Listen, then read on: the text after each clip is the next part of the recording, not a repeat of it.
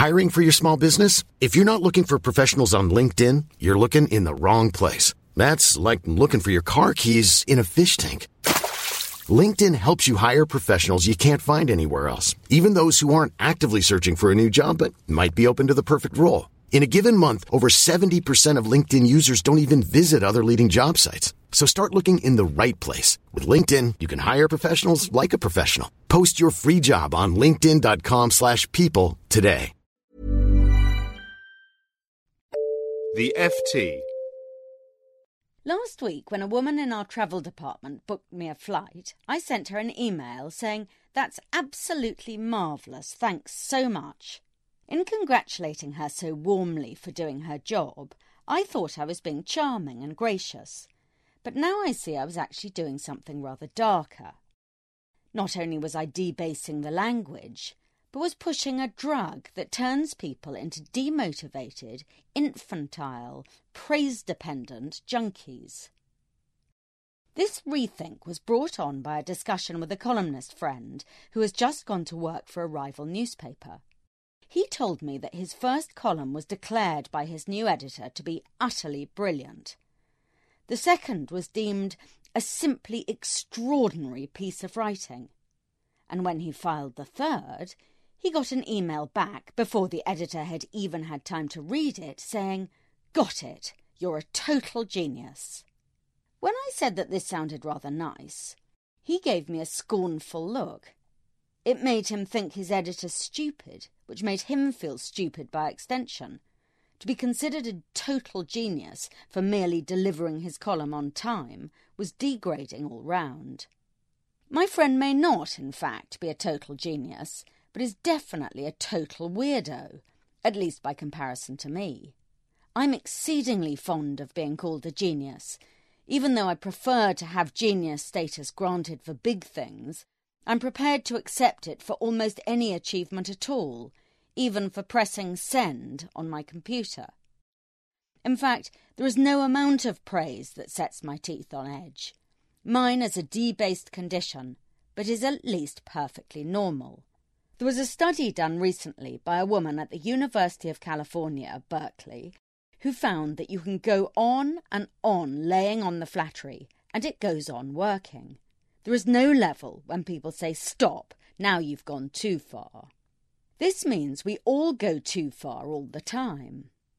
In the US, people have been over-egging praise for generations. But now, in Britain, proud traditions of cynicism and understatement have been cast aside. The most banal observation counts as an insight, while anything that vaguely makes sense is said to have compelling logic. In the UK, all workers are called talent, no matter how profoundly untalented they actually are. And even this is not enough.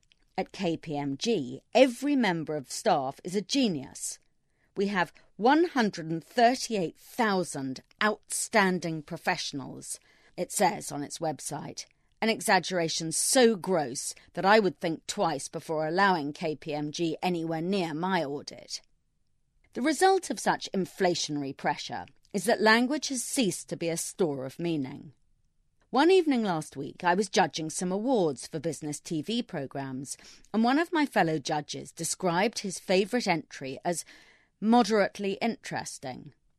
At the time, I was faintly disgusted by his lack of enthusiasm, but now I see he was quite right. Most business TV is pretty feeble, and so to be moderately interesting is pretty high praise. The same day, I'd observed an editor in my own office tying himself in knots, trying to describe an article that he genuinely admired. "What can I say?"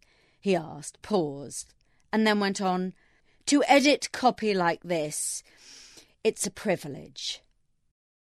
Congratulation inflation not only damages language, it's bad for us psychologically. Praise is a Class A drug, and we crave more and more of it and get upset when we don't get enough in sufficiently pure form.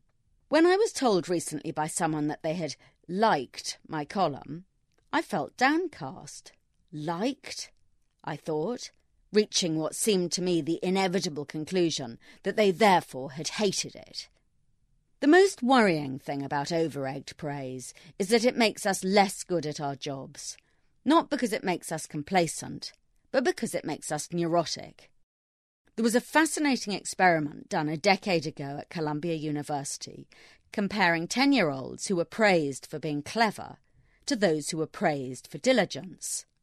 The first group got distressed and demotivated when faced with any task that they couldn't do easily. The second met failure with composure.